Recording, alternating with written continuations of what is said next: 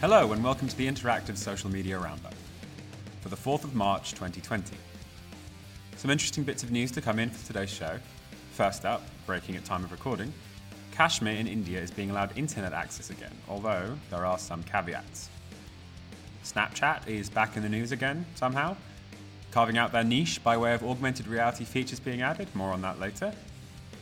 Instagram is attempting to encroach on TikTok's territory to a certain extent, allowing video-style responses to IGTV content, or perhaps only testing them. And finally, just a little blog post I found on why these big, huge tech mergers may not be such a great idea for the consumers.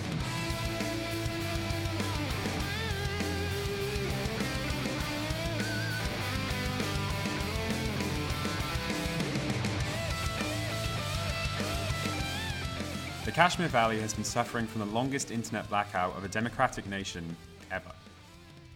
Since August of last year, the Modi government has blocked internet access to fight fake news and prevent the spread of terrorism. India's Supreme Court ordered a review into the handling of the Kashmir blackout, and the restrictions have steadily been lifted. Suspension of free movement, internet, and basic freedoms cannot be an arbitrary exercise of power. Expression of dissent or disagreement against a government decision cannot be reason for internet suspension, the court said last week. As of today, they have access to 2G connections and essentials such as e-banking, governmental websites, hospitals, hotels, and travel companies. All those bans have been lifted. However, social media, 4G internet, and personal broadband internet access are still restricted. As a developing situation, we'll keep an eye on how this develops.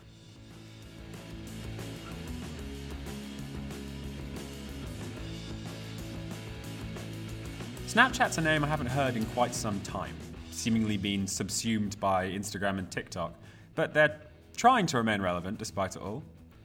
There's an article in Social Media Today saying Snapchat is debuting a new feature where you can augment reality the floor, which it says is really nothing special on its own. It's not an amazing feature, and I probably agree. But it says it's indicative of the visual analysis that Snap is investing in.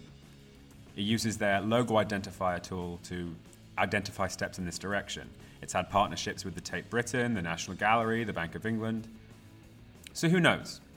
Maybe Snapchat is trying to change fields completely and go into something more like a Google Glass style thing. I mean, their social media utility has sort of been subsumed, but this is a niche that they could fill if they invested significantly in that tech, in that specific field.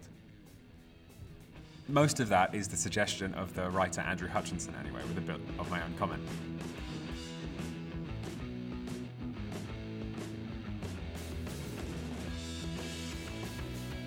The new IGTV video response feature.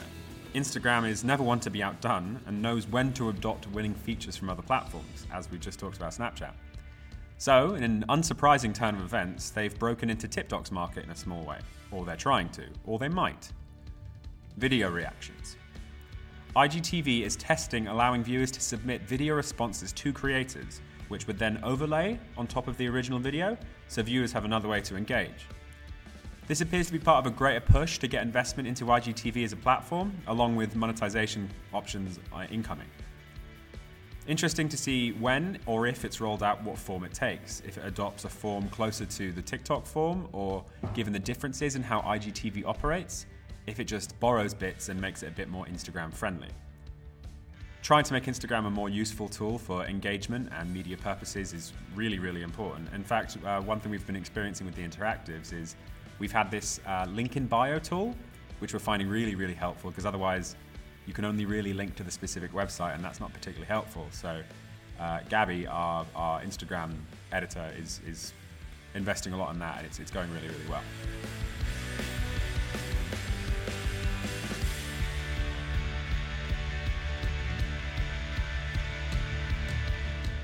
There's been some research out of the Chicago Booth Review which suggests that big acquisitions like Facebook buying up WhatsApp actually harms innovation. Facebook buying the app, most people thought would drive investment in the field, and innovation as money is seen to be free-flowing there. However, what actually happens is a so-called kill zone is created, where anything similar created that field that dies a pretty quick death and no one's willing to invest. According to Chicago Booth, whenever Apple, Facebook, or Google acquired a startup, especially an app company, it may have created a kill zone, stifling innovation which is what the researchers argue. There are some steps being made by governmental bodies in America looking into the tech industry's killer acquisitions, in which big players eliminate competitive threats by simply buying out upstarts. It's a really fascinating article, which isn't really the right form for a podcast, so it'll be in the show notes for anyone curious, as will the rest of these articles.